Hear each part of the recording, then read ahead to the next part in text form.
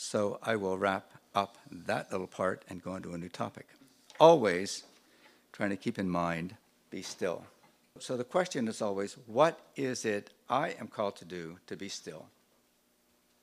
And I will say to you, one of the things I'm called to do and you're called to do in our Christian pursuit is to have balance in our life in what I'll call godly self-care.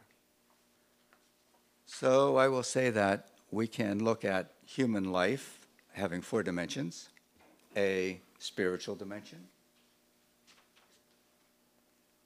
and that at any given moment or any given day or week or month, I need to kind of check in and just see if I'm doing what I need to do to take care of myself. The analogy here is the airplane. On an airplane, the instructions are very clear. You're on the airplane, please take a minute and watch what's going to happen. And the flight attendant says, if we have trouble, oxygen mask will fall from the ceiling, and please put it on and put the strap around your head and pull these red tabs. Those of you with children, please put your oxygen mask on yourself first, then on the child. That's counterintuitive. I love my child. If we're in danger, I want to take care of my child. If you want to take care of your child, you put your mask on yourself first, please. Because if you don't put your mask on yourself, you may not have a child to take care of. If we don't take care of ourselves first, there's no way we're going to take care of others. Anyone who comes to me or you with any kind of need expects us to have something to give, something left over, some energy to expend. So I can't let myself get run down, or I simply won't have it for others. Therefore, I need to start, and of course we're back to Genesis. Adam and Eve's first command was till the garden, and that's usually intended as your own mind and body. And this, in one sense, seems like ABC, but in the Christian pursuit, especially teaching at a seminary, it is not. It is not self-evident. So I will say a word about it. I need to take care of my physical needs. What does that mean? I need to take care of my physical needs. And primary is a good night's sleep. I need to ensure that I get a good night's sleep most nights. I'll grant all the caveats, parents, little kids, okay. I need to get a good night's sleep. That's not a no-brainer. I taught at a secular university for 24 years. Virtually all university students are sleep deprived. On average, they're getting less than 5.5 hours sleep a night. I'd say to them, how come? I'm Italian. I like sleep. What's the problem? Why don't you get good sleep? Whatever it is, beginning with university students, they decide to deprive themselves of sleep. And there's a lot to say about what sleep does. Sleep is restorative. Sleep restores brain neurotransmitters. One of the great natural analgesics is sleep, and one of the great antidepressants is sleep. Most depressed people sleep a lot. Why? Because it makes serotonin. I'm not going to go into a big thing about chemistry, but sleep is restorative. And in our culture, most adults will say they're sleep deprived. I think the average American sleeps about 6.25 hours of sleep a night, which is not enough. And will say, I don't get enough sleep. So that's the first thing to say. Second thing to say is exercise. Most people don't exercise enough. They just don't. How come? I don't know. And exercise doesn't have to be, grunt weight. It can be a little walk, especially if it's a power walk. And you can run by the rest of that. I think nutrition here at Eagle River isn't a problem. But I don't know about sleep and exercise. I suspect it's not a problem. Only you know. I'll tell you this much, at St. Vladimir's, that's a big problem. What do they say? What are my words? Godly self-care, intellectual, spiritual, emotional, social, and physical. If I'm really interested in loving people, I must take care of myself so I have something to give. I must, in some way, cultivate and nurture my intellectual needs, which is, those needs are satisfied differently in different people. Some people like to read a lot, some people like music. Whatever it is that nourishes my intellect, I need to respect and take care of. Some people it's just the New York Times crossword puzzle. Okay. That's what gets the juices going. For some people it's Harry Potter books. Okay. But we have to have time for that. By the way, the great word that's lacking in most human life is the word no. If I'm going to attend to this, I may have to say no to some things. And the reason we don't say no enough is complicated, but usually it pivots on pleasing other people, usually. Most people who are too busy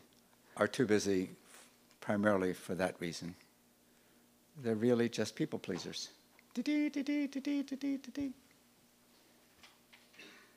Emotional, social, whatever that means to you, but one of the things it means is having a bond with at least one other person besides my wife or husband if I'm married, with whom I can say pretty much anything. The converse of that is, I should be saying pretty much everything inside of me to somebody, outside of confession. Yeah. I won't say too much of that here, but I make a big point of that at the seminary. And women are much better at this than men. But I simply cannot isolate my emotions. I need to express them. And I need to express them to someone. Most of you are married. I'll say something that you're not going to like, and that's okay. My opinion is all married people need someone outside the marriage with whom they can share some parts of their psyche. The converse of that is, not everything should be told to my mate. Why? Because we're fallen. We're fallen humans. I say that as a married man of 19 years. I think that in some sense we have idolized and idealized marriage, and the expenses are emotions, particularly younger marrieds. Let me say it this way. In our culture, in Alaska, because you have TV, in the world generally, we live in a thoroughly sex-saturated culture. And frankly, it's less sex-saturated in the United States than it is in South America and Europe. Woo! Somebody was just telling me about Brazil. Woo, woo, woo. And I've been to Rome. Woo! In where I live, you can't go on Central Avenue and look at the back of a bus. Some of the ads are just too outrageous.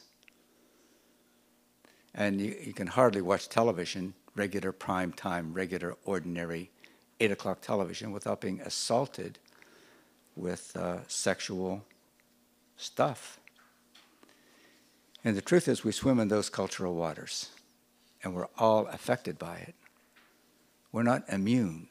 We don't have an insular system against the culture. We try, but the fact is we are folks of 2007. And therefore, we need to deal with all that. And in Christianity, it's one of the most under-discussed and underrated topics that there are. The fastest growing addiction in the United States, by far, is internet pornography. Just, it's unbelievable. I read a statistics where there are 250 new porn sites a day. I didn't know there were 250 total. I won't go into a big thing about that, but the point I'm making is our sexuality is, the culture is trying to bend it one way and another. And we need to deal with it, and we need to talk about it one way and another. And we need to talk to other humans. We need to surrender to God and another human. So one thing one never wants to talk about with one's mate are sexual feelings of arousal one has for somebody else. You don't want to do that. It's hurtful. But you got to talk to somebody. You can't say, honey, I was really aroused by your cousin the other night. You don't want to do that. But you can't hold it in. You can't do nothing with it. It has to be, in some sense, disclosed to a trusting person. So, yeah, I'd make a case that there are things that one cannot heap on one's mate. Mm-hmm. Mm-hmm. There's our whole culture is so bent, crooked about relationships and marriage. I'll talk about that some of my fourth talk. But for now, my only point is we need to talk about our insides with another human, and not all of it has to be with our mate. I'll say it like that. Now, if you want to talk about that with me privately, you can.